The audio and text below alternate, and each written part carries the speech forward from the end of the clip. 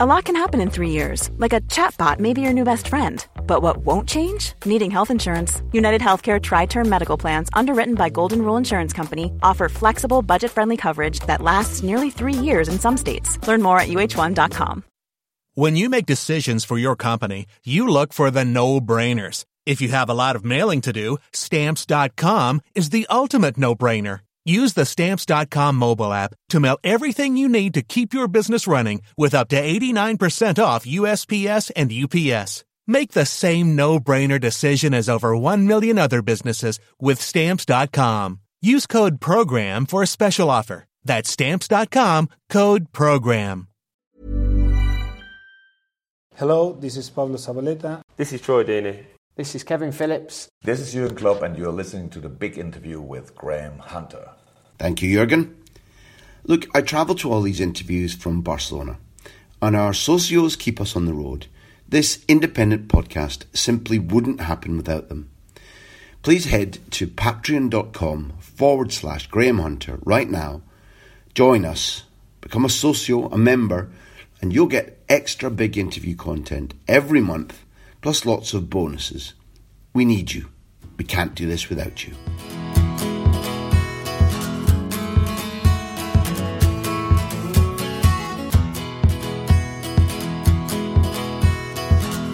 From Backpage, I'm Neil White, and this is the big interview at the World Cup. For the next month and a bit, the podcast will be coming direct from Russia on an almost daily basis. Our man Graham Hunter is already in Krasnodar, base camp for the Spain team, who he'll be following for the duration of their tournament, and he joins us now. Graham Graham, Privyet. Well, what you could do to bridge the gap is you could explain what the Russian for WTF is with a question mark and an exclamation at the end, and then we'd be, communing. So, in general, these World Cup shows are going to be a little different from our usual podcasts if you're listening to the big interview on a regular basis. Graham, can you say a little about what we're trying to achieve while you're over there? Well, I guess while writing, while podcasting, one of the things we've discovered is that your and Martin's suspicion that people like to see behind the scenes, that people want to know how not just tournaments work. We're at a tournament right now, but how the life of a footballer works, the things that the listeners don't always imagine or haven't had experience of. I think we're all well aware, Neil, too, that the privilege of our job, the three of us, maybe mine particularly because I get sent to the coalface more often, is pretty privileged, and it's one of the things that has been a topic of conversation with people who do my kind of work around this tournament since we arrived. That the privilege is huge. We'll touch on these things a little bit later, but to arrive in Moscow, to be picked up by a not a chauffeur, but a driver, shown round the Russian capital, and then dumped off in a perfectly pleasant hotel. These are things that, if you're going to follow the World Cup via desperately slogging your way through the metro or a bus or a train to get to work, doing your 8 hours, and then hurrying home to see whatever, Saudi Arabia, Russia on the box. You dream of the type of access or privilege that I get, and a tournament is not simply composed of the matches. It just isn't. How do teams get prepared to win? What experience do the fans have? What is the particular idiosyncratic nature of the country where the tournament is being staged? So, having set all those ideas out and admitted that we're in a very lucky position to be able to describe a lot of those things, the concept was to have a podcast from principally Spain's vista of the tournament most days, in order to say, well, this is what you aren't seeing, and this is what explains the mood in the Spanish press, or this is what you won't have seen the mood of the Spanish squad is, or what their travel is like. Or in this instance, I'm trying to set the scene a little bit for what for many of our listeners will be a very faraway nation with a very different, unusual culture. And in short, we wanted to take people inside the tournament. That's right. And over the course of the tournament. I hope these shows are going to have a bit of variance. Sometimes it will be Graham and I chatting away like this. Sometimes Graham will be recording things on location as he roams around with Spain. And sometimes, hopefully, he'll be able to grab a guest or two to get another perspective on what's happening in Russia this summer. Today, for the first of these shows, we wanted to focus on the training camp. Let's talk in a bit about how and why these teams end up in these particular bases. First, you're going to be living in the city of Krasnodar for the next few weeks at least. The place, is going to be a regular part of these podcasts, I guess. So tell us a bit about where you are. Yeah, I can't tell you a great deal. I can give you enough of a starter pack because that's all I have. What is important and what I can answer on is that this really interesting town, which feels like arriving in a Detroit or a Chicago or Middle America, because of the way it's designed, because of the feel of the houses and the backyards and the big brown river that flows through the middle of the city. And we're in the south because it's somewhere that is pretty warm. Spain is a group of players who don't want to be training in sweltering heat every day, but what they do really like is to try and mimic summer conditions back home in Spain. They didn't enjoy the Brazil feeling of living down in the dank south, where it felt very like a sort of snotty Northern European autumn, and therefore not much fun, and then having to fly up to blistering heat in the north of Brazil. So in this instance, Krasnodar is down by near enough Sochi, where the Winter Olympics were held. It's starting to come into territory that many Russians regard as holiday territory, because the further south you go in this country, the more likely it is that you're going to get nice hot sunshine. It's quite a well-equipped city, and probably one of the things that I'm guessing influenced them a great deal, Neil, was one of the hard luck stories of the World Cup, in that Krasnodar is a city with their own type of Roman Abramovich, who's Sergei Galitsky, and he owns FC Krasnodar. This city is big enough and the sporting facilities are good enough that many people genuinely expected it to be a host city. It isn't. That's strange. I can't comment on what the politics was behind that. But what got left behind was the structure of a city which is used to being in love with football. FC Krasnodar is on the rise. Galitsky, who made his money through a supermarket chain, very similarly to the Roig family that owns Villarreal, for example.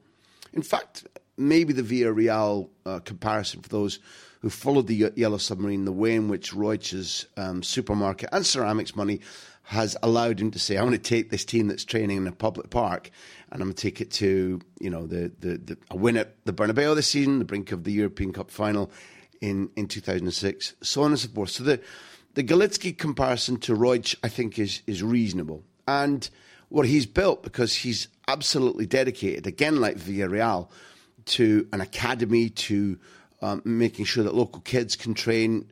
Clearly what he's going to do is he's going to bring in hired gun professionals from afar in order to try and bolster the team. But initially, there is an idea that the local region should be encouraged to supply talent, and therefore there's a very big, very modern training complex and a very impressive pair of stadiums, one of which is the B-Team stadium that won't be in use on the 9th, when Spain played their second of two warm-up friendlies. And I think it's pretty unusual, not unheard of, but it is unusual for a team to play their warm-up friendly in the competition country. But to me, from a distance, it seems smart.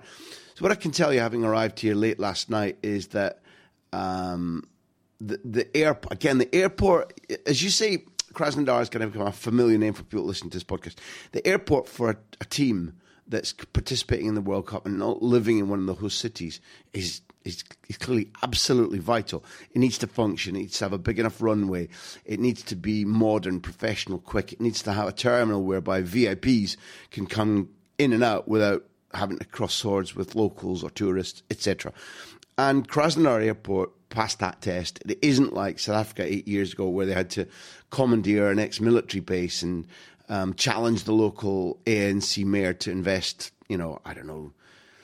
six-figure sum in making the runway better, and therefore Spain could fly in and out on its big plane as it nicked around Durban and Cape Town and so on and so forth. So Krasnodar has these things, Neil. It's a pretty big, international, popular city with a nice climate, good training facilities. What's not to like? And this is entirely off the record, and hopefully nobody's listening, but with any luck, we'll also find that Krasnodar is a city with a sports bar that is showing the Rugby League State of Origin game, first of three, which is being played today. And given that my cameraman is an absolute maniac about the State of Origin game, Krasnodar has its first test in a sporting sense long before La Roja arrives here, which is, just for information, on Wednesday evening.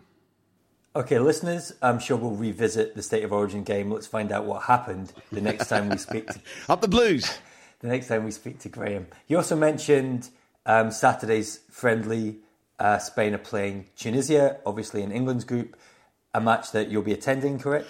Yeah, it's again, maybe you'll tell me off after we finish recording this that was too much detail.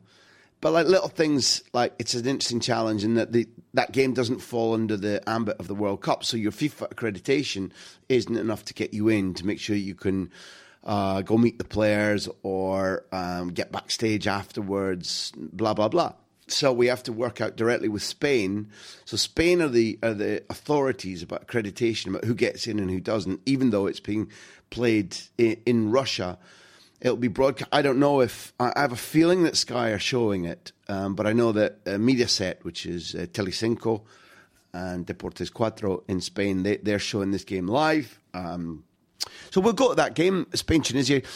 Listen, all of you sitting at home will know that Tunisia have been picked because there's an idea that they might match the playing style of Morocco. I'm not entirely sure that that's necessarily going to be true, but the idea to play Switzerland the other day in what was a pretty one-paced friendly 1-1 draw was that Switzerland had been in Portugal's group and had run Portugal really tight for qualification, and therefore there was some idea that it was a suck-and-see idea against the Swiss. No injuries, played in Villarreal Stadium, the old Madrigal Ceramica Stadium as it's called now. No injuries, which is good. Costa still looking a little bit sluggish. Rodrigo coming on, not really turning things his way.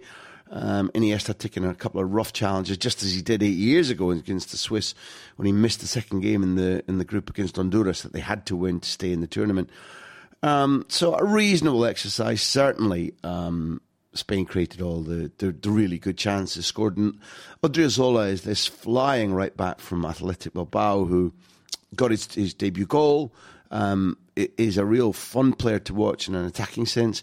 Is quite slight and I think has something to learn defensively, but he's in the tournament ahead of Sergio Roberto. So I know that Sergio Roberto's got so much affection from people who listen to our work or read what I write that Odriozola will have the focus on him until, for example, it's proven that Dani Carvajal has recuperated from that strain that he incurred in Kiev against Liverpool. And his goal was a lovely right-footed volley that I'm sure you'd have been proud of scoring yourself. Why, thank you. Interesting, just reversing a little bit, snapshot of the football situation in Krasnodar. You mentioned FC Krasnodar, very much the new money. Couple of appearances in the Europa League. There's also Kuban Krasnodar, the old money, almost 100 years older than FC Krasnodar. The whole idea about old money, new money, one of the things about FC Krasnodar is it feels to me as if perhaps there's some degree of resentment, that it's not necessarily made particularly easy for them to accelerate their process, their progress, via money. I'll tell you about the training ground. I'll tell you about the stadium when I've been there. But having looked at it and studied it, it reminds me a little bit of the stadium in Durban. People who have worked in and around it said it's very, very good. Again, if I'm not wrong, I'm pretty sure that Krasnodar played Real Madrid in the youth league. And I know there's a disappointment in this city. The Spanish flags are plastered everywhere because the team is going to train here. From previous experience, I know that whether the supporters in the city are new money or old money supporters, they're going to clamour to see Spain. There will be open days. The fact that the Tunisia match is here is being heavily publicised. I think the tickets are relatively affordable to get in there on the 9th. But, Neil, the impact on me about the short spell in Krasnodar and the evident interest in having a former world champion domiciled here is something that echoes what I've felt since I've been in Moscow. Predominantly, the host country really gets into it, really enjoys it. And with the increasing spread of football tourism as an idea, which I first really began to notice in 2006, that vast swathes of people whose country hadn't qualified would come and base themselves in Frankfurt or Munich or Hamburg to see 2-3 games, or swathes of people from New Zealand might be following France round the tournament. That element of football tourism, not the one that gets decried and slagged off with prawn sandwich brigade. People from all around the world who genuinely just flood towards what they hope to be a carnival of football. That element I've noticed and I've quite enjoyed, I have to say, and it's a cultural difference from when I began to follow football. In Brazil, you didn't get that. That's what I'm building to about my feelings so far, particularly from Moscow and travelling to Krasnodar. In Brazil, that the stories that everybody heard or read or saw on the television, and maybe some people listening to this podcast were in Brazil.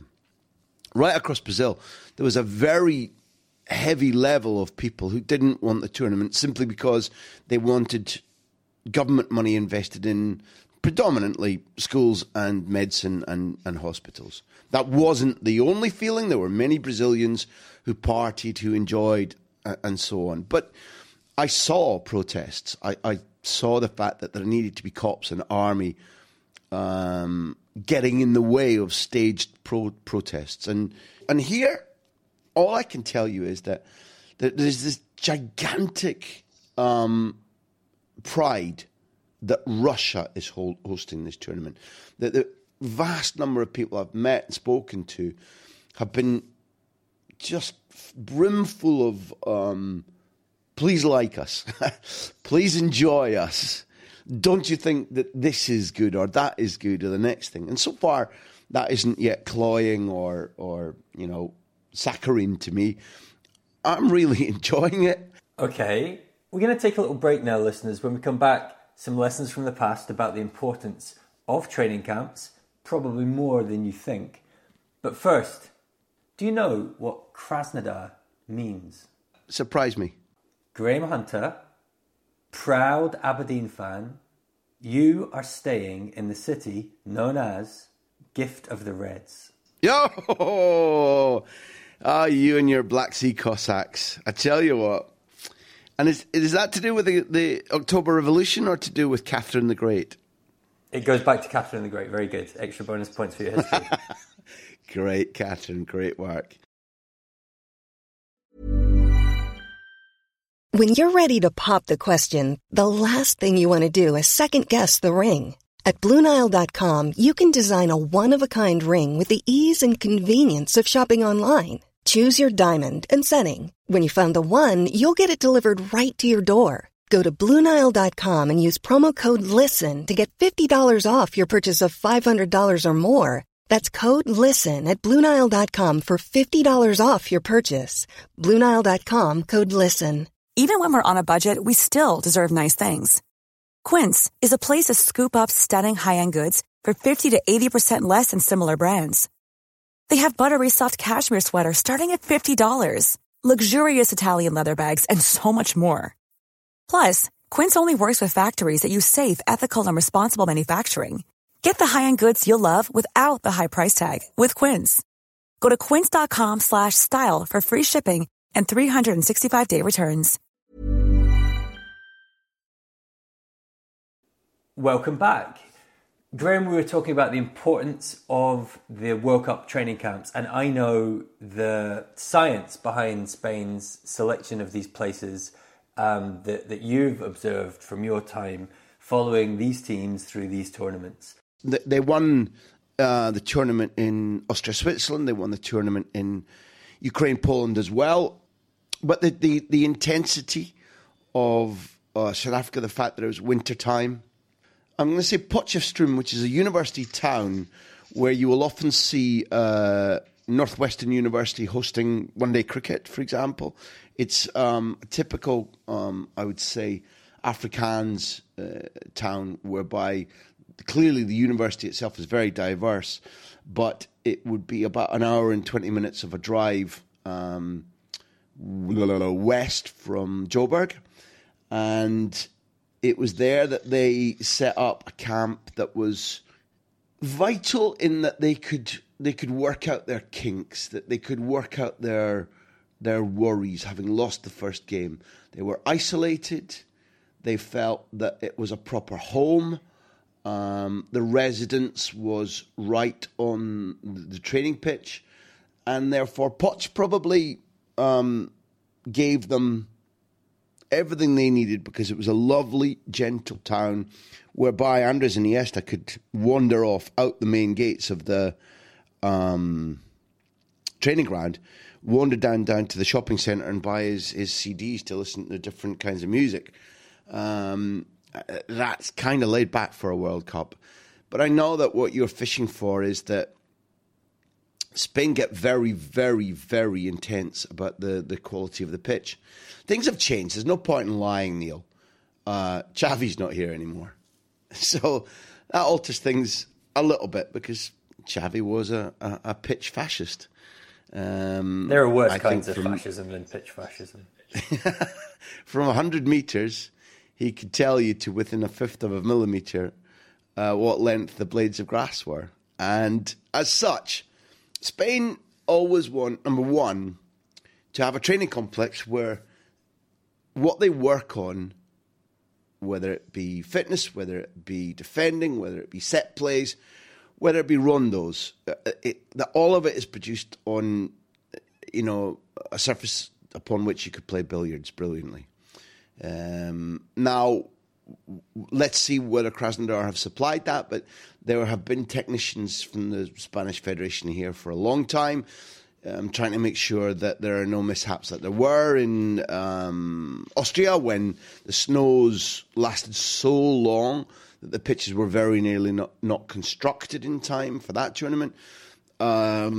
Mishaps like in South Africa when the rains were so heavy just prior to the tournament that the pitch was very nearly washed away, and sandbags, emergency sandbags, had to be plugged in and installed all around the training complex in Poch so that the local river didn't literally sweep away Spain's chances of winning that World Cup.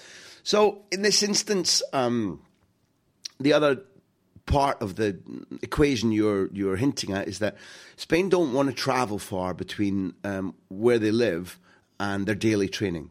They want little details like the absolute minimum time that the Spain Federation can have their players in a coach, for example, travelling to and from anywhere, whether it be the airport, whether it be the training ground, whether it be an excursion, of which I don't know if there are any this time, but there have been in previous tournaments.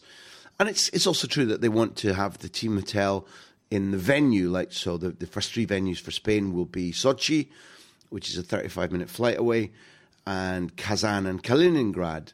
And each team obviously has the choice of one of two team hotels when they get to the match venue. And Spain will always try to pick the hotel where there's the least travelling from there to the kickoff point. So these are some of the criteria that Spain like about the training complex. And if I'm not mistaken, Spain are going to be staying pretty much on the training ground, which they did in Poch, which they did in Nowino in Poland. It was different in Innsbruck, and they had a little bit of travel, which they found acceptable. But really what they like to do is to get up, go downstairs, have their breakfast, get changed, and wander down the steps in their boots into the training complex, onto the pitch. And it might sound hoity-toity, it might sound pedantic, but they believe that over their golden spell of winning 3 straight tournaments, which is unprecedented, that if you get a mountain of little details like those right, your chances of lifting the trophy augments. The PR campaign, or the connection between Spain and their base that you mentioned kind of briefly earlier, is something they seem to get right almost every time. I was thinking about the charming children that came and did their little dance. In Innsbruck. In 2008 in Innsbruck, exactly. Well, you're only saying that to take the piss out of me. It's true, and it made me laugh at the time. There was an oompa band, and everybody was dressed like The Sound of Music, and Manolo El del Bombo, the big Spanish drummer, was there, and the guys who were the youngest in that squad were kind of standing around chewing gum and giggling and sort of not quite pointing at the Tyrolean children and their feathers in their felt hats and their lederhosen. It just was quite an odd scenario to watch. It was 2 very different cultures. I don't think kind of anybody really knew how to handle that, but it looked pretty. It sounded nice. It didn't go on too long. For the life of me, I can't remember. There was an incident where Did the local Austrian children get taught how to sing the nursery rhyme Veo Veo? Oh, it was brilliant. It was so nice. And at that point, again, I'm improvising. So if anybody's mad enough to go and reread the Spain book, they'll probably tell me I've got all the names wrong. But at that point, I'm pretty sure the team leaders like Xavi or whoever, really went and applauded them and said that was absolutely brilliant. And the ice was well and truly broken. As a group, or, obviously these are now quite distinct groups between 2008 and today. But, predominantly, they're really quite nice guys. Strip away the salaries, strip away the fame, even strip away the talent with the ball. And they're decent people. Often very funny, likeable, very family-oriented. And therefore, generally, although if you didn't say to them, go and interact or have a ceremony or, sign autographs, they would kick around and find something else to do. There have been quite a few players who get charmed by this and who actively go out of their way to make contact and to be friendly, to be nice, and are quite... One example is Fernando Torres reading up about South Africa and apartheid before going to the tournament, and then taking time, even though he was having a really difficult experience with his knee, his form wasn't right, he knew he was being questioned in the media, it wasn't a particularly fulfilling experience for him in a football sense, despite helping make the goal to win the final.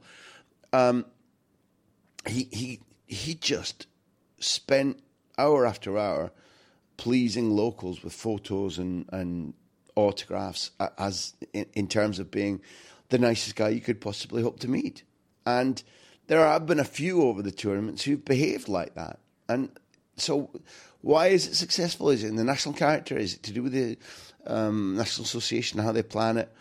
There's a woman called Sylvia who's been general manager, born in Mönchengladbach, but she's a Spaniard by family and she's been at the federation now for years.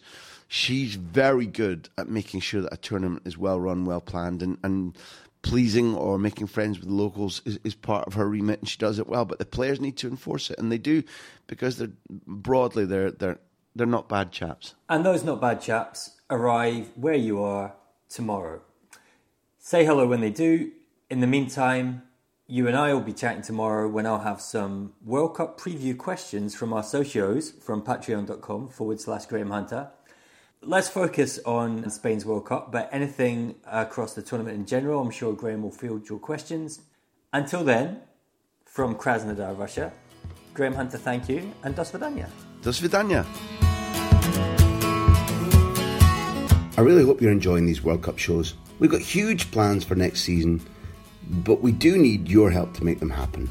Go to patreon.com/Graham Hunter right now to become a socio, a member, to join us, to support us. You'll get an extra big interview every month, plus lots of other bonus content. Last season, our members got 9 exclusive big interviews, including Rafa van der Vaart, Troy Deeney and Roberto Di Matteo.